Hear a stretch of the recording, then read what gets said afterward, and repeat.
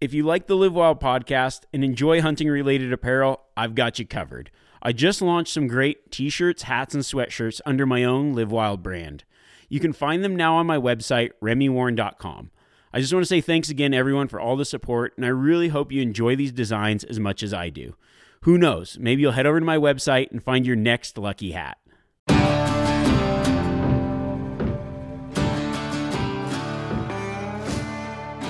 I'm Remy Warren, and I've lived my life in the wild.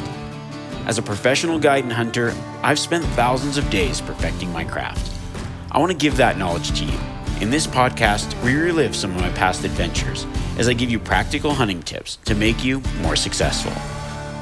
Whether you're just getting started or a lifelong hunter, this podcast will bring you along on the hunt and teach you how to live wild. This podcast is presented by Mountain Tough and Yeti. I partnered with Mountain Tough because a lot of the tactics and hunt styles I talk about in this podcast require you to be in the best physical shape you can. Their app is designed for hunters to get you ready for the backcountry or any hunt you have planned this fall. Yeti's been a longtime supporter of mine, and they make some of the toughest products out there that are built to last and they're built for the wild. Well, hello everyone. Welcome back to the Live Wild Live podcast. We got plenty of people logged in here, called in. I'm going to get to questions shortly. I'm really excited as we step into the new year. We've got a lot of great tips and tactics planned, and one of my favorite episodes every month is doing these live call-in Q&As. And for this one, I always like to do a little bit of a giveaway. We've got an awesome prize package as we kind of move into this new year. I think one of the things that's on a lot of hunters' minds is, one, planning and preparing for the hunt, and then two, how do I get physically ready for the hunt? So as a prize package for that, we've got one lucky caller is going to get a Mountain Tough membership. We've also got a prize pack of Hydrate and Recover from Wilderness Athlete, and then a Yeti Yonder bottle to mix it all up. So we're going to jump into the phone lines here. If this is your first time calling or getting through, just when I answer, feel free to give me your name. Doesn't have to be your full name, first name, last name, whatever you prefer, and then where you're calling from, and then we'll jump into your hunting questions. So we've got our first question here. Looks like it's from Brad. Let's see what he's got to say. This is Brad? Hey, Remy, what's going on, man? Hey, how's it going, Brad? Welcome to the podcast. Good, man. Thanks. I appreciate it. I hope you had a great holiday. I did. It was awesome. How about you guys?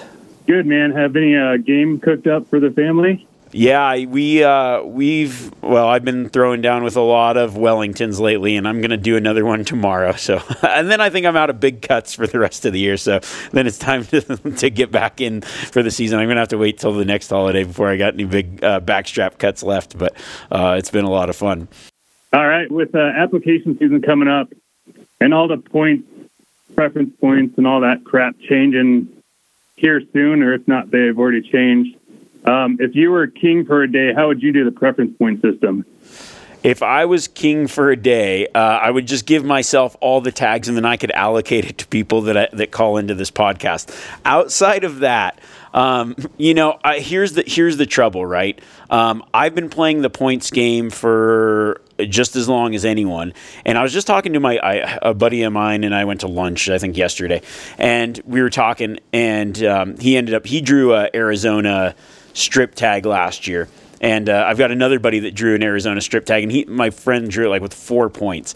And there's people sitting on almost close to or in that mid-range of like 15, 20 points. And in many states, I've got 20-plus points for animals. And I was talking to him, and I said, in these states where I have a lot of points, I've actually never drawn a tag.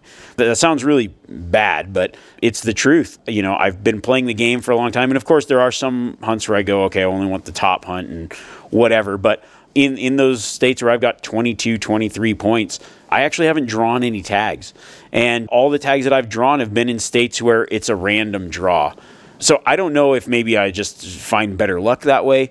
I don't know the solution because like guys that have been, for me, every year doing this, I started applying in states when I was 16 years old. I got a second job to make money so I could apply for tags, right? I've invested a lot of time. I've invested a lot of money.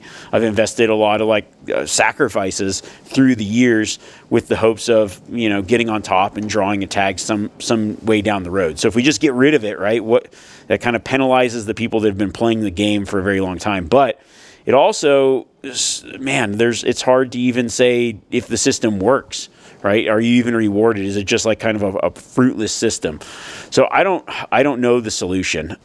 I don't know. I wish somebody had a good option. I personally think that preference points should all be kind of converted to bonus points and do like Nevada does, Montana does, where your points are squared, so you have an exponential chance over the next guy, but yet anyone has a chance in any given year. Because if a guy's just starting out, like I actually stopped applying for Wyoming sheep, moose, goat, because I realized like it's just it's not actually possible. And the money that I'd spent in the past to apply for those tags is substantial enough to say like, man, that was a waste of time, money, resources, energy, the whole deal. But I like the bonus point system, and I like rewarding people that have been playing it for a long time, but also giving a guy that's just starting out a chance, right? So I think that the best system out there over preference points is going to be a bonus point system. It's going to reward people that have been doing it for a long time, but also makes it fair where anybody can actually draw in any year. So I think that's kind of I think that's the ideal situation for the most part. I don't know. What are your thoughts? Yeah, I was a Wyoming resident, and I drew a Wyoming sheep tag with 1 point, so I'm going to probably make a lot of people mad. But to me, that system works, and hopefully it didn't ruin all my luck with just that one tag. But yeah, it's a weird world that is out there for the point system and stuff. Yeah, it is. I mean, there's one particular tag that I had applied for on a preference point system. 1 year I messed up the application and I was behind 1 year, so I'm now out of the max point pool. And it's like I'll never in my lifetime draw it because I missed 1 year, right? For the most part, unless I'm like 98 years old. And I just kind of kept applying, hoping that maybe the system would change at some point. So I think that by having that option of a bonus point system where people with more points just have a better chance, but everybody has an opportunity to draw, is going to be the way it goes in the future, because the point creep is absolutely out of control. And the more people that keep applying, it just, I don't know. It's when you really sit down and look at it, those places are impossible to get tags in many ways. Now there are certain units that you could, but I think that, that's just my option, or my philosophy is like making it where you're rewarded for more years, but you can have a chance anytime that you apply. And I think that that's a good system. Yeah, for sure. Awesome. Thanks, Remy. I appreciate it. And good luck on the upcoming year. Yeah, thanks. You too. Let me know if you draw another sheep tag on 1 point. I'm sure a lot of people will hate you for that, but, congratulations. Throwing in for the random draw now. So perfect. Yeah, best of luck to you. Have a good one. Thanks, you too. Nice. All right. We're going to jump into our next caller. Hey, welcome to the Live Wild podcast. How's it going? Hey, how's it going, Remy? Yeah, pretty good. Who am I talking to? This is Tyler out in California, Northern California. Oh, right on. Nice to talk with you, Tyler. So what's your question? Yeah, so back in my backyard here in Northern California, we've got some blacktail zones here that are really easy to get a tag, specifically D zones. And I think I've heard you talk about on your podcast about D zone before, and just wanted to know a few tips and tactics that I could use to help me become more successful in that zone. I know California gives out a ton of deer tags in some of these zones, and it's not always the easiest hunting. So if you could maybe touch base on some like deer behavior. Yeah. Time of year, I think early September, when archery opens, but that kind of stuff in the D zone over here. Yeah, definitely. I mean, I think, and this will probably make some people mad and some people will be like, what? But honestly, I feel like California is the last best over-the-counter hunt around, because it's one of the only over-the-counter hunts you can kind of get into again still.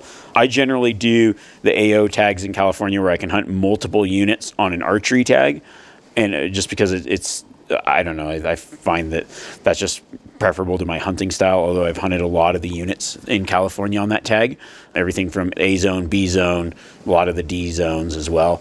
So I think it is very difficult hunting, but it's not.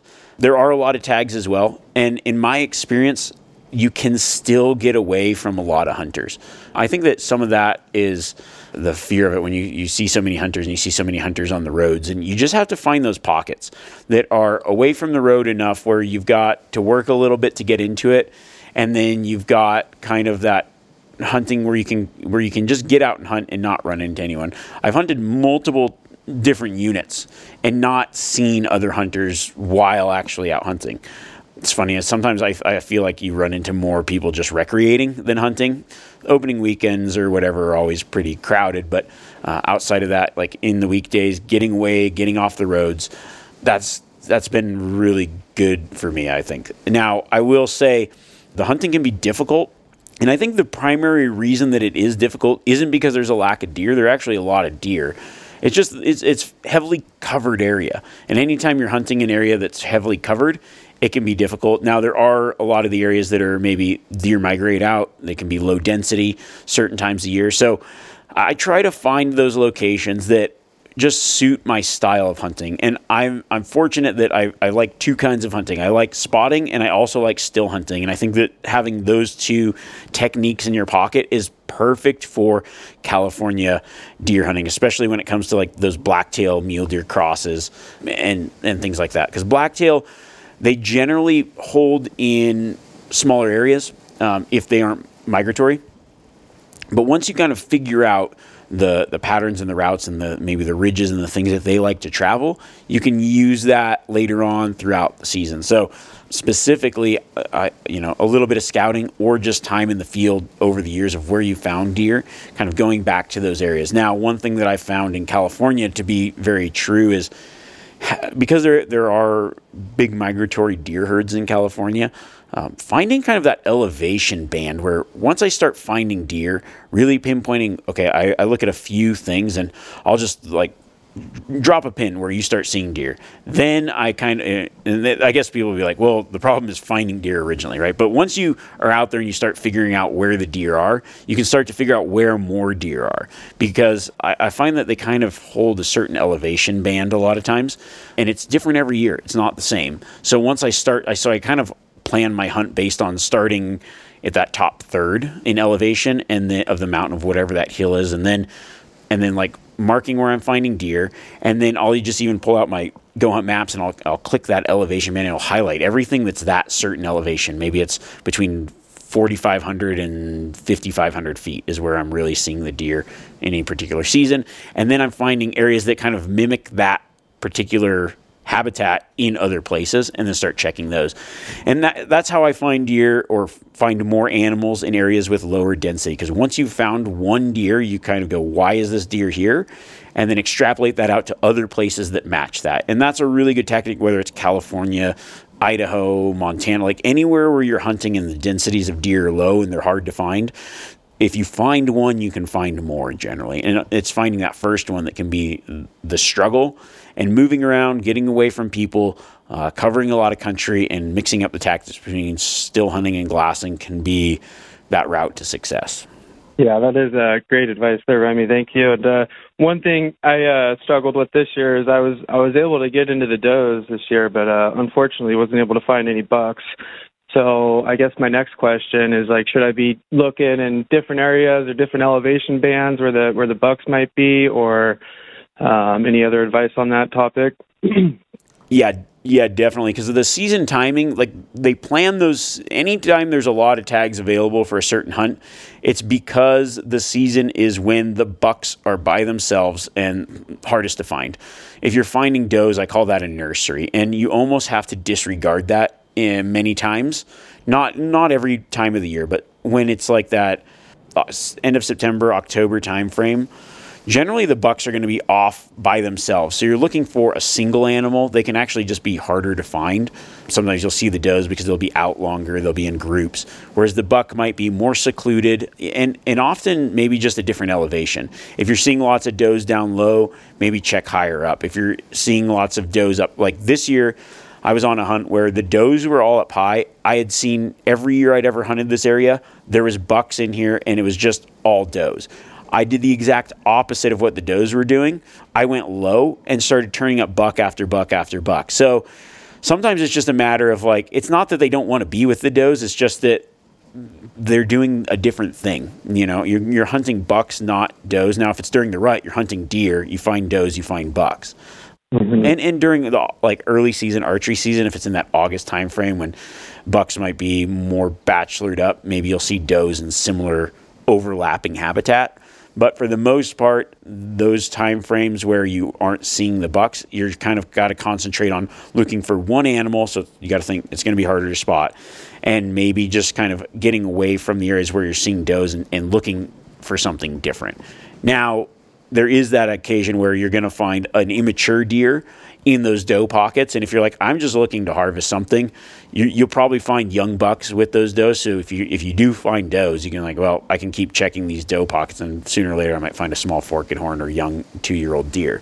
But if you're looking for a mature buck, you're going to want to get away from that and really hone in on what are the bucks doing right now, if that helps.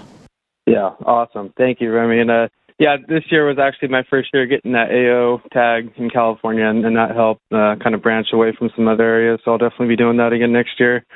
But yeah, awesome. Thank you. Really good advice. Appreciate it, Remy, and have a happy new year and happy hunting.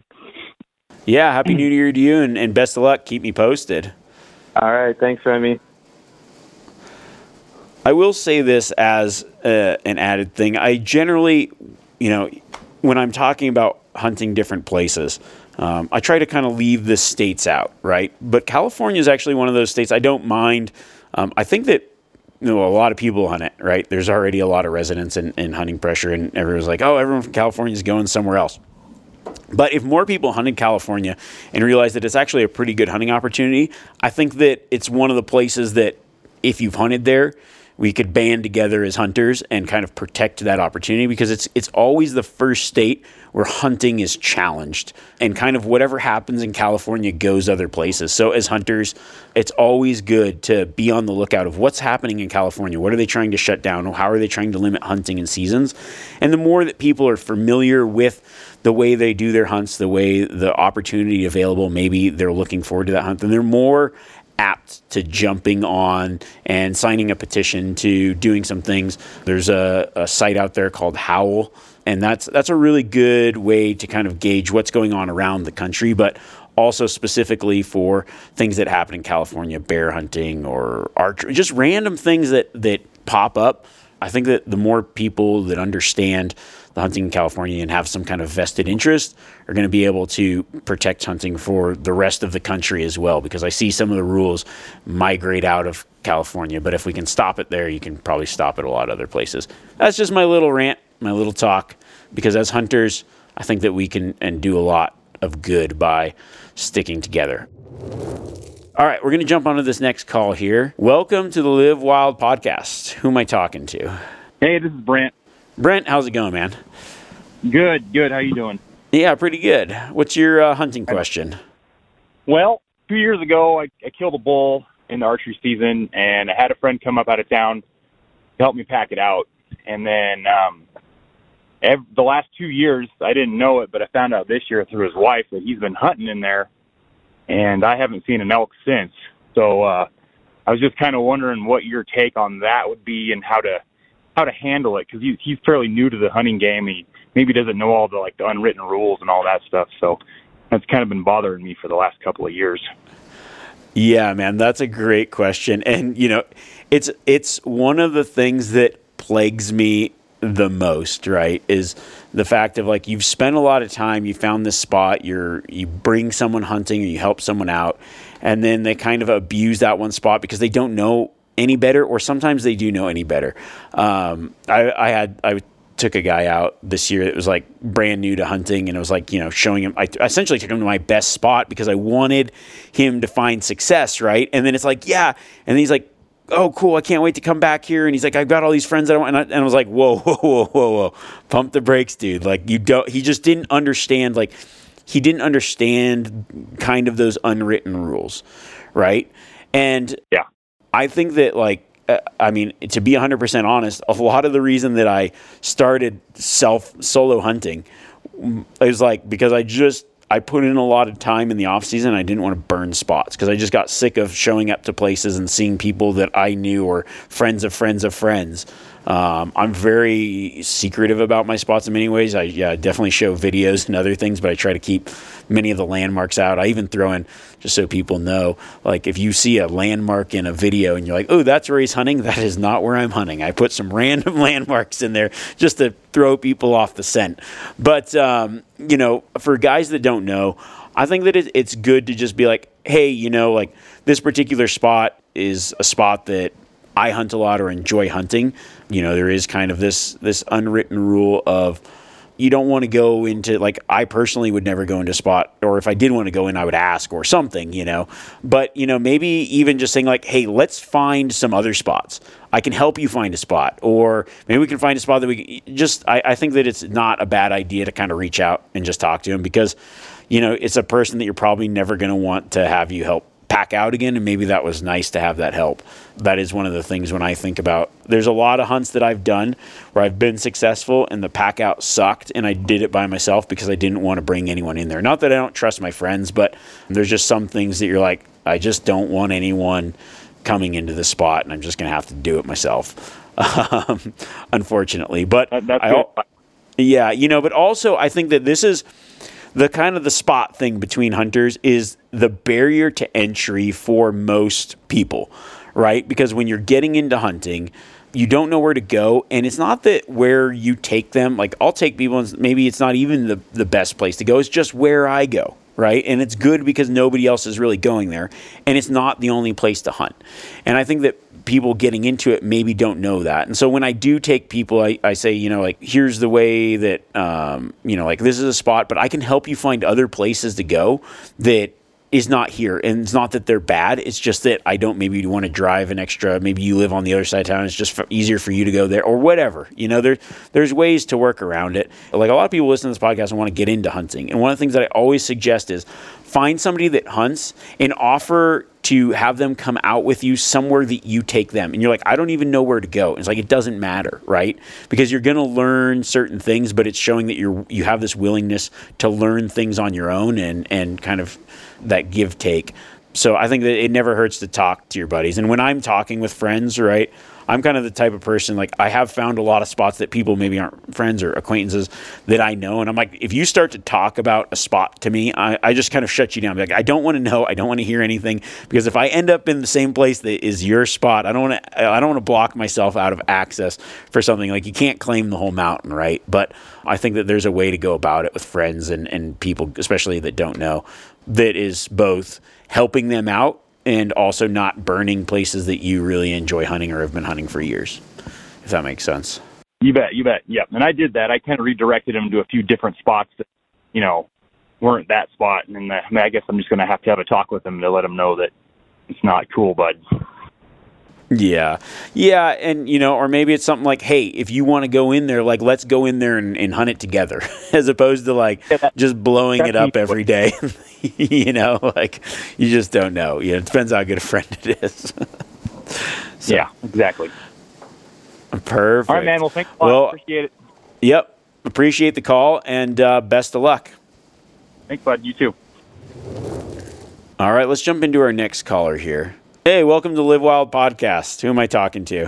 Hey, man, this is Joseph down here in Florida. Can you hear me? Hey, how's it going, Joseph? Yeah, I got you good. All right. Me and my cousin are heading down to do a late season whitetail and hog hunt, so I'm kind of back in the six. So perfect. Sorry for that last kind of lack of signal.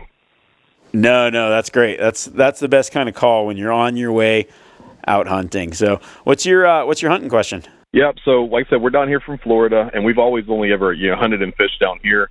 But over the past couple of years, we've had like this want to kind of like branch out and go out west. So this spring, actually in May, we're planning a trip out to Montana to try and get a black bear. And so been really going over all your content, some of the other guys' stuff online.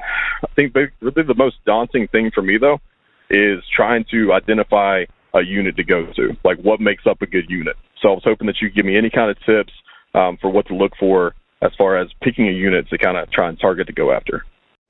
Yeah, that's a good question. I mean, if you're kind of going cold turkey, right, and especially when it comes to spring bear hunting, you've got an entire state The eastern part of the state doesn't have as many bears as I would say like central to west.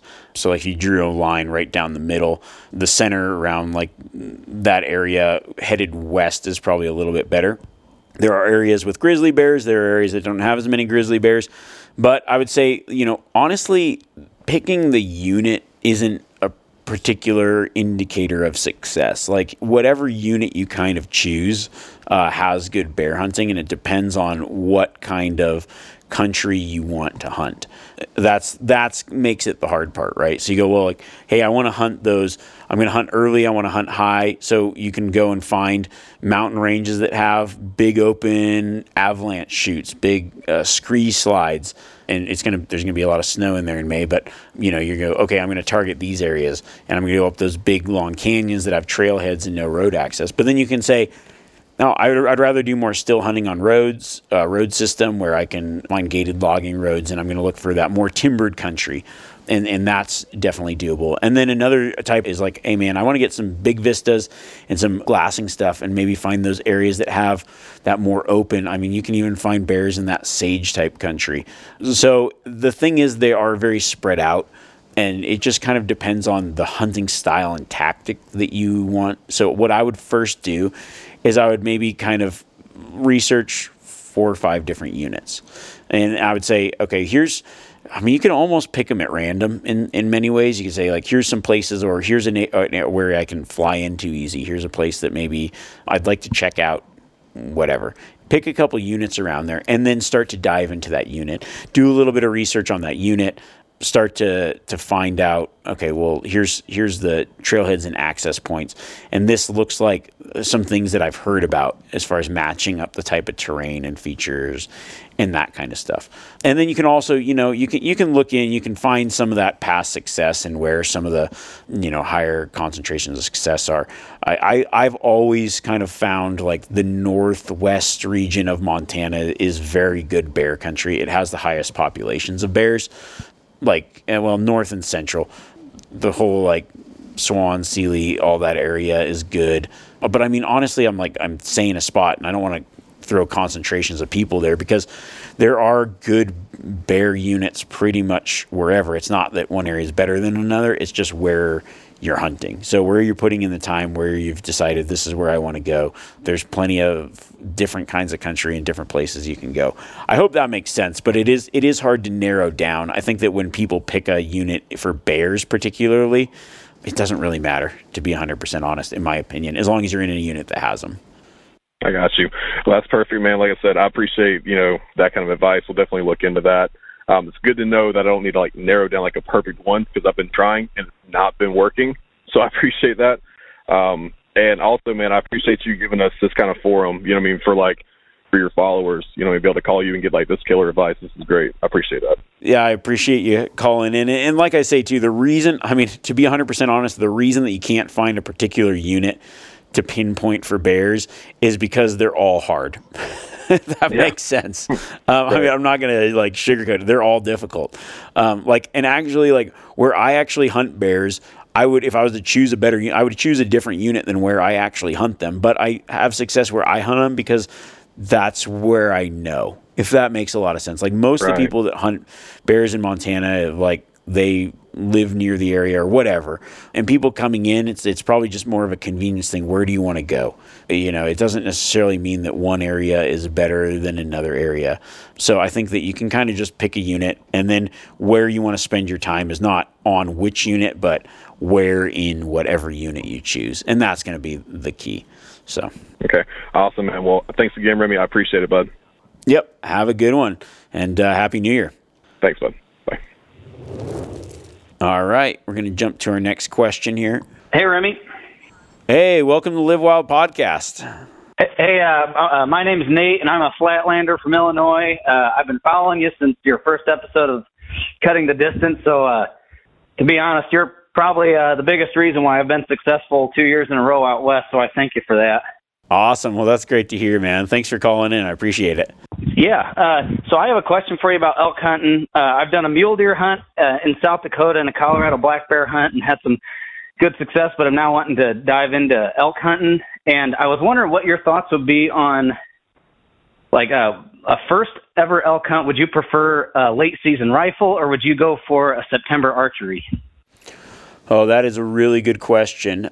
I first would sketch out what my goal was, right? Is it to harvest an elk? Is it to, see elk? Is it to, I think that's kind of like the first question you want to ask is like, what kind of experience do you want? I personally love getting, I would just love the meat. Personally, a great bull would be nice, but meat would definitely come first for me because I can't get out west as often as some other people. Here's the way that I see the two seasons. I think it is way easier to find elk during archery season.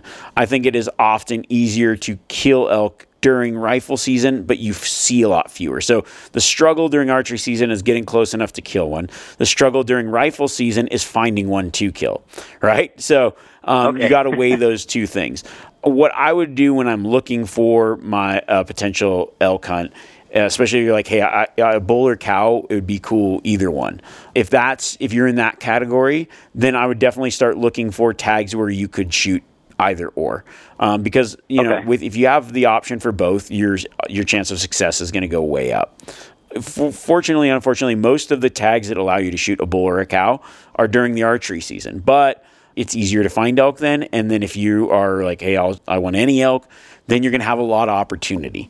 If that's what you're looking for. Now, if you're like, hey, I want a bull. I don't care about the size. I just want to have potential success harvesting a bull. I believe for me personally, it's a lot easier to kill elk during archery season than maybe rifle season, but I have a lot of experience calling and interacting with elk, right? If you don't have that, then maybe the rifle hunt might be the better option, because all you have to do is find an elk, and once you find the elk, you're probably going to have a lot better chance of getting close and taking it. And so, for a lot of guys, I've talked to a lot of guys, and I think that rifle hunt, that late season rifle hunt, can be a really good hunt, but it can be difficult to find elk. And then that archery hunt can be a really good hunt, but it can be difficult to kill elk. So I think it just kind of depends on everybody individually. If I was talking to someone, they're like, I only want to kill a nice bull, then I'd probably say go with the archery hunt. You'll see more bulls, so you have more opportunity to kill a nice bull. But if you just want to kill a bull, then I would say probably go with the rifle hunt, because all you have to do is find a bull. The odds of you actually being successful killing it go up because you've got a rifle. So that's the way that I would look at it if it were me, just kind of thinking about it and spitballing a few different ideas. I know maybe it does help, maybe it just makes you more confused, but I hope that kind of gives you a little bit of direction. No, that definitely does help. I personally look at myself as a bow hunter, so I was definitely leaning toward September, but and I was worried more about seeing elk because my Colorado bear tag, we were able to fill it, but it was so hard to see elk where we were at because we were in so much oak brush, and I was just wondering how it would be in late season, but I would definitely prefer a September tag, so that definitely does help, Remy. Yeah, I think that sounds like, based on what you said, I'd probably definitely go with that archery hunt. And the other thing is, too, is, you can do the archery hunt, and if you think you got an area that you could go back to the following year or a couple years later, what you learned during that archery hunt where you can find the elk, you might be able to translate a few good spots for later in the season. The best tags are ones where you can hunt early and late. It's not always possible, but you're going to learn where the elk are and find them in cover. You're going to find them in different places that you won't find them later in the year. Not that they aren't there later in the year, but they just aren't making noise. So you're going to find sign for later in the year. You're going to find other things, and you can put that in the back of your mind and say, ooh, I'm going to check this out later. And vice versa, man. You could be hunting late season and see elk rubs and wallows and other things. You go, okay, if I come back during archery season, this is where I'm going to check out. So you get a little bit of intel while you're out there for whatever kind of hunt you decide to do in the future. Okay, yeah, that definitely makes sense. Thank you. Yep, have a great one, and best of luck. Keep me posted. Hopefully the streak continues. Yeah, thank you. Yeah, I will. All right, have a good one. Okay, we're going to jump on here. We got a couple more callers we're going to get to. Hey, welcome to the Live Wild podcast. Who am I talking to? Hey, this is Ben from Utah. Hey, Ben, how's it going? Pretty good. How about you? Yeah, doing great. What's your question? So, this is my first year archery hunting, and I bought a bow about this time last year. And when I bought them, they're like, keep it out of the wind, the snow, the rain, and hunting it's easier said than done. So I was wondering, do you have any tips because I was in some big rainstorms this year, early spring elk hunting, and my bow is just getting drenched. So, like, is it really going to hurt the bow, or what should I do to keep it dry? You have any tips on that? Yeah, so here's my thought on that. Like, my bow is a tool for shooting an arrow, and whatever the elements are out there, it's going to endure them. Like, my bow has seen it all. I can, like, promise you it's been wet, it's been frozen, it's been scorched in the sun. And, you know, like, I think with the water thing, if the string's real wet, it's going to slow down the speed because the string's a little bit heavier.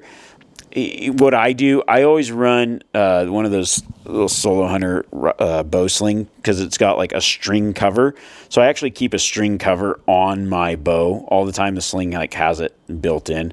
And if you've seen any like the Solo Hunter shows that I do or whatever, you'll see those all the time in it. I use any kind of bow string cover all the time just because the only time that I've ever had a bow fail was because the string got cut accidentally, you know, like walking through stuff. So since I've used that, I've had no problems. But I've also found that it kind of keeps the water off the strings. Now, if it's like driving rain and whatever, it's just almost unpreventable. Like your odds of like having a wet bow and being out hunting is better odds than having a dry bow in a house somewhere, right?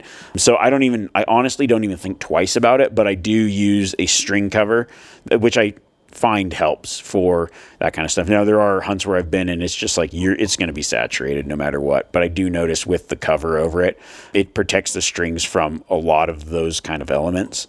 Now, the rest of the bow, it doesn't really matter. Do you have a multi-pin sight or like a slider sight? Yeah, multi-pin slider. Okay, yeah. The one thing about like wet weather is you just want to be careful when it gets wet. Your like sticker for, I don't know what exact sight you have, but a lot of times the sticker will get wet and it'll move. So I always run, like I waterproof mine. So I'll like do like a dab of super glue on the top and bottom. And then I will cut packing tape and then waterproof it with packing tape before I ever go hunting. Oh. And that has been a game changer doing that. So I'll cut the packing tape just right and then completely seal it with packing tape. That waterproofs that on there. Then it won't slide around. Then you don't have any problems. I've been on hunts where it's been wet the whole week and like buddies will have problems with their sight tape will come off or it moved and they didn't know it. So you can always check those things, but by using that packing tape, man, it waterproofs it pretty well. I'm sure there's other things you could use to kind of like paint over it or whatever, but it's super fast and works really well. There's probably other things you could do like a sight cover and other stuff like that, but I haven't ever messed with anything like that. So I would just say, string cover, I really believe in, and then waterproofing your sight tape. Outside of that, should be solid. Sweet. Well, I have one more question, if that's okay, if we got time. Yeah, go for it. So, since it was my first year, I had a deer and an elk tag, all archery. And one problem, I had more opportunities than I could ask for. And every time I'd range them. I was by myself, so I didn't have a buddy to. I'd range them, be at full draw, and then they move. And when I let back down, that's when they busted me. So any tips on because I don't want to guess and, get a bad shot on it. So it happened to me a few times this year. Yeah. I mean, I think a little bit of it is like once you come to full draw, you almost got to commit to the full draw, right? So if you decide to let down, not that you have to, but if they've moved, like a couple of things that I will do is like I'll range the animal. You might want to range a couple of things that are around as well, just to get an idea. So you'll set, and then you're just gonna pay attention to how they're moving. Like how far away did he move? There is a portion of bow hunting that is range estimation, and the better you get at it, the more success you're gonna have. I attribute a lot of my success, especially this year, to range estimation. There's been, I would say, I filled pretty much all my tags. Half of them I would not have filled without having like some kind of good range estimation. So there's a couple things you can do too. One thing you might want to do is like figure out if you got a slider and mixed pins. I mean, you can kind of do a little bit of range estimation based on how like the size of the animal within your sight housing and other things, but that takes a lot of time. Something to think about is, like if you're talking where are they moving, right? So it's like if they've moved far enough where you don't know whether it's 5 yards, 10 yards, or 20 yards further, then yeah, you're going to need to let down, but let down at a point where you can safely let down, if that makes sense, right? They're moving and you aren't going to have a shot. So you're just almost going to be like, well, if I let down, I'm going to spook him. So I need to let down when his head's behind something and then get a re-range on it. Or, so I guess that's like part of the game, right? Is like just timing things. Just because he's if the animal's moved to a point where, and this has happened, I mean, I've re-ranged many animals as well. Like I'm not saying I don't do that. So, but the ones that have worked out, I've always been like, all right, he's moved. I don't know how far he is, and I'm uncomfortable shooting at this point. I got to wait until it turns around. It's not aware. It's whatever. Now, if I drew back, the animal jumped out to whatever range, stopped and looked back, I'm not going to I probably wouldn't shoot anyways. So, and by letting down, you've missed your opportunity was already missed, if that makes sense. So just planning out, like being patient enough to know, hey, I can let down. Because I've done that so many times where it's like, okay, I stand up, the animal gets out of his bed, I'm ready, his butt's facing me, he starts walking off, drops, and I'm like, okay, I have no clue how far that is now. Okay, as soon as it gets behind something, I'll wait, let down, range. It's like you just got to kind of essentially start that hunt process over of the range and draw again once they've moved. And that's, but practice those. One thing I think that every bow hunter should do, and you're going to find a lot of success, is I'll take my bow when I'm shooting like 3D in the backyard or however you shoot, right? I'll go to a target that I know is, say it's 30 yards, and I'll shoot it with my 40-yard pin. I'll shoot it with my 50-yard pin. I just want to know, like, start out with like a big bale or a block and know how high you're, like, really understand the trajectory of your arrow.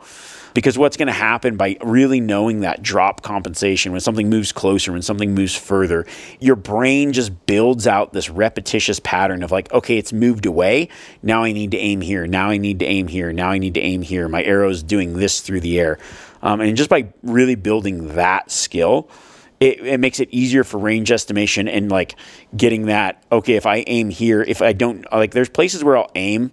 My elk, for instance, this year, I didn't know how far it was. I knew it was like in that between 40 and 50 yards, but I knew exactly how far my arrow dropped between 40 and 50. So I split the distance, aimed at that point that whether it was high or low would have killed, and let the arrow fly. And I killed an elk, because of it. And it was a perfect shot, and the elk ran and tipped over. So just like having that practice and knowledge goes a really long ways when you get into the field in those kind of situations. Awesome. Well, thanks, man. I'll definitely practice that, getting get a big bale outside and see the drop distance. Thank you. Yep. Yeah. Well, best of luck, and keep me posted on your success. I will. Absolutely. All right. Have a good one. All right. We're going to jump into our next caller here. Hey, welcome to Live Wild Podcast. Who am I talking to? This is Eric. Eric? Hey, Eric. How's it going? Yes. Good. How are you doing? Yeah, good. Where are you calling in from today? Oh, yeah, no worries. Oh, right on. I have 4 kids at home right now and trying to make sure they don't start screaming as soon as I start talking. Yeah, no worries. Quick question, and it might be just a personal preference. And if you ever get to do a video on like that strip thing that you were talking about with the previous caller, that'd be awesome to know. That super glue and everything like that, but that'd be awesome to see how you do it and stuff. But my question is, definitely. With getting I want to get a new bow sight. Right now I live close to Spa Hog, and I like them. I like to keep business kind of close to home and stuff like that. My question is I got right now like the 7 deadly sins or 7 deadly pens or whatever they call it, and it's just getting a little bit close as my eyes get a little weaker and stuff, and so I just want to make sure I'm doing my due diligence and better hunter, and everything like that. But I'm looking at like the 5 pens with the like the Godfather or whatever they're called, and with their little dial thing. That's one question, and it's personal preference, probably, I guess, or you tell me what your opinion is. And then you got the elongated housings for the pin sights. What is your preference on choosing the right one?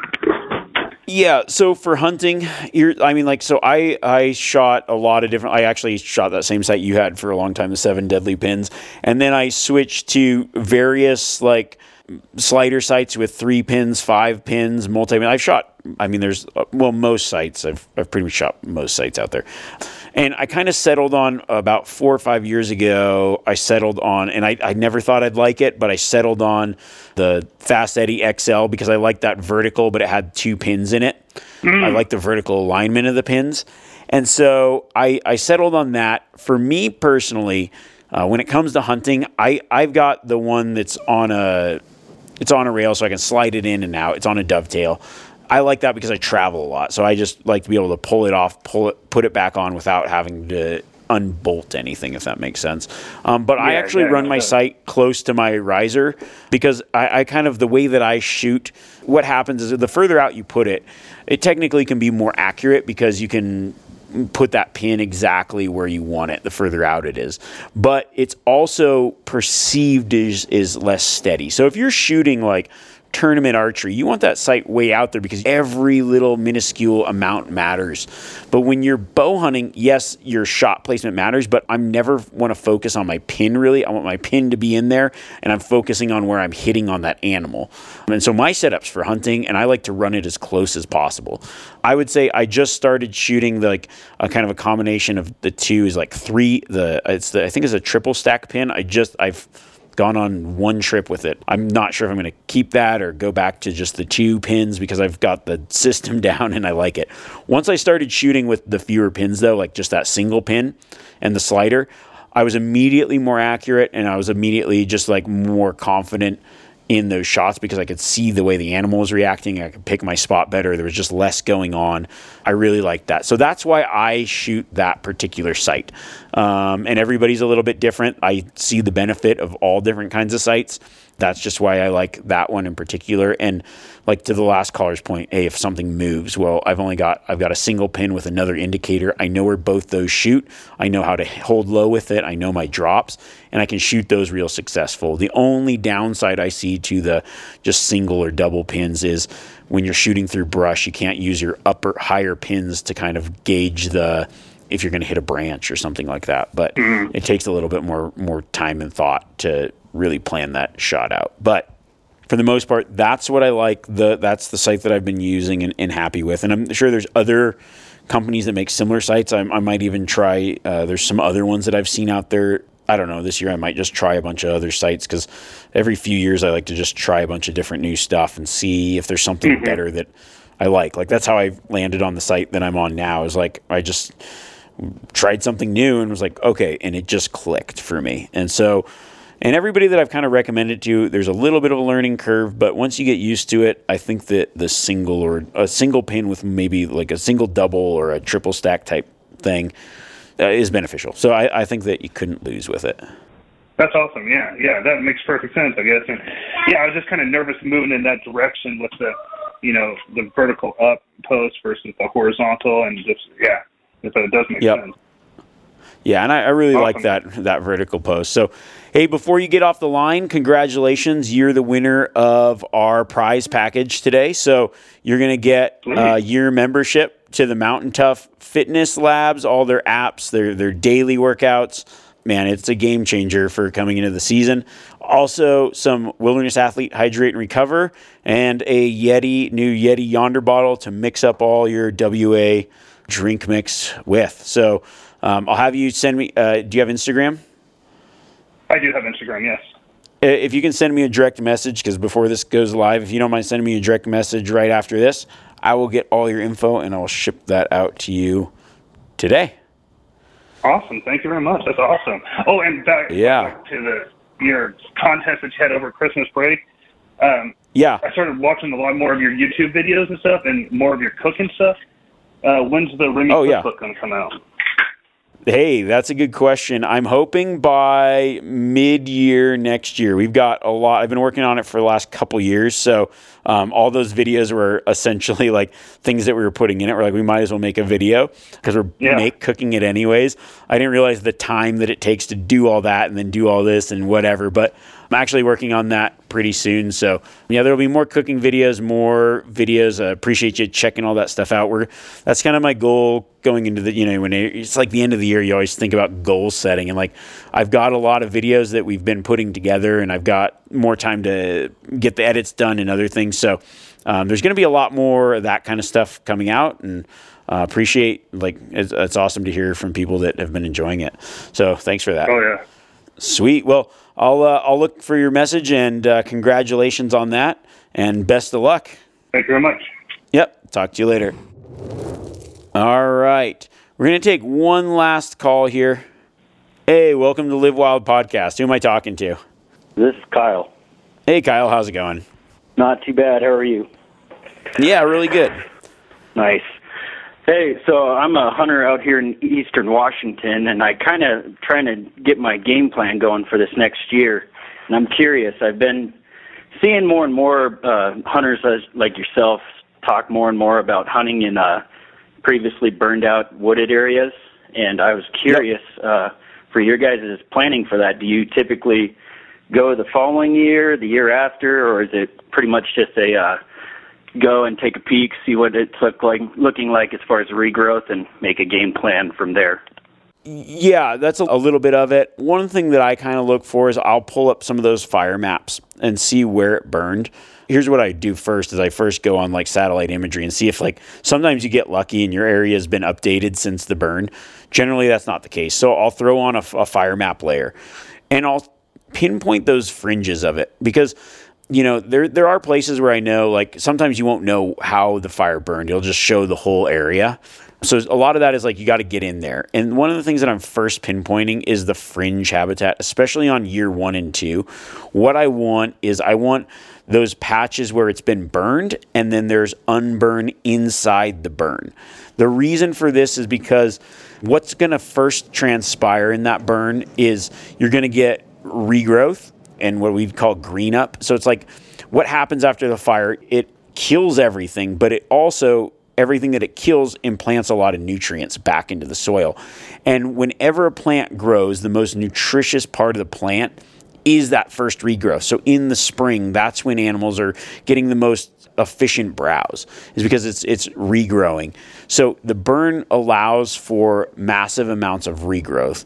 And what that regrowth does is it attracts animals, but what it lacks is other parts of necessary habitat. So what I'm looking for is good habitat on the fringes of this green regrowth, because that regrowth is going to be their food supply, and then everything else is going to be their habitat. By mixing those two things together, that's a real recipe for success, especially early on. I would say, some people think, oh, it burned last year, it's no good. That's not the case. It can be good even the same year that it burns. So that's one thing, but how you utilize and where you're looking is going to be different. Now, a burn is optimized 5 to 7 years later because it's creating habitat, but also has continual regrowth because it's allowed to get sun and water and the trees aren't blocking it out. And it's good for hunting because you can glass into it. And a lot of times there's standing timber that's been burned and animals think they're hiding and they're actually visible. So if you're talking 5 to 7 years later, you're going to start to see more benefits. And then about 7 years afterwards, you really start to see, the benefits from that initial regrowth, higher populations and other things. So you can kind of hunt a burn all the way through for however long. As it starts to get way later, 20 years down the road, it starts to get choked out by this new forest regrowth and actually starts to decline in productivity. But yeah, there's no how soon after, but what I'm doing is if it's really soon after the burn, you're going to want to look for those pockets and where it's got habitat, but you're using that burn area as the air quotes food plot, if that makes sense. Okay. Yeah. No, that makes total sense. I know I'm a farmer too, so we used to be able to burn our grass waterways and everything, and all that regrowth really brought the deer and other, life back out there to feed on it. So that makes sense that they'd be, going up into the mountaintops now and really feeding from there. So yeah, perfect. All right. Well, cool. Awesome. Well, thank you. I appreciate your time. Yeah, thanks for calling in. I appreciate it. And keep me posted on your success. I will. You as well. All right. Have a good one.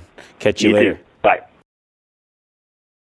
All right. Well, that concludes our Live Wild Live. Thank you so much, everybody that called in. If I didn't get to your calls, keep an eye out. We try to do these the end of every month, so it's always generally the first podcast of the month. So thank you guys so much. If I didn't get to your calls, better luck next time. Thanks for all the questions. As always, if you got other questions, feel free to reach out. Social media. Sometimes I'll just see a bunch of questions over something, and that kind of dictates the topics that I gravitate towards, whether it's planning and prepping or it's maybe glassing techniques or other things. So the more I hear from you guys, the better I can make this podcast about the things you want to listen to and try to hit all the stuff to help make you more successful for whatever you're hunting or where you're hunting. I just want to say a special thanks to our giveaway, like the companies that gave away prizes this week. I just appreciate that a lot. It's a lot of fun to be able to give stuff away. I know I just did that big 12 Days of Christmas giveaway, but we're still doing giveaways through our email list. As well as pay attention, I've got something really cool coming up in the next month or so. A giveaway of a kind that I've never done before. We'll just allude to it like that. Thanks again, Mountain Tough, Wilderness Athlete, Yeti, for that prize pack today. Also, as a thank you for the end of the year. I know when we think about, I did that podcast last week with Dustin about just building those healthy habits. And some of the time when you get into this new year, it's a really good time to reset, to really focus on these goals that you have for the year coming up and just getting both physically, mentally ready for the hunting season. Wilderness Athlete, thank you guys so much. They gave us a code for the listeners today. You just use Remy WA and it'll be 25% off your first order. That's just items that are not on sale. So if you're interested in any of their products, it's a great time to look at what they've got as we start to think about getting better fitness. Also, I want to remind you, we talked about it last week, but Mountain Tough, you can use the code LiveWild. You can get 6 weeks free trial. So that's a little over a month of just figuring out their program. Now's a great time to do that. And remember, everyone that uses that code, I guess it'll be next month or the end of next month, beginning of February. What I'll do is I'm going to compile everybody that's used that code, and then we're going to do like a invite only. I've done one before, and it was really awesome. I did it with when we launched Outdoor Class, so I'd like to do one of these again. It's going to be pretty much geared toward hunt prep. So if you like this podcast, you like the Q&A style, it'll just be like an e-meeting. Everyone will be on there. We just go back and forth. I'll have some prizes and some other things.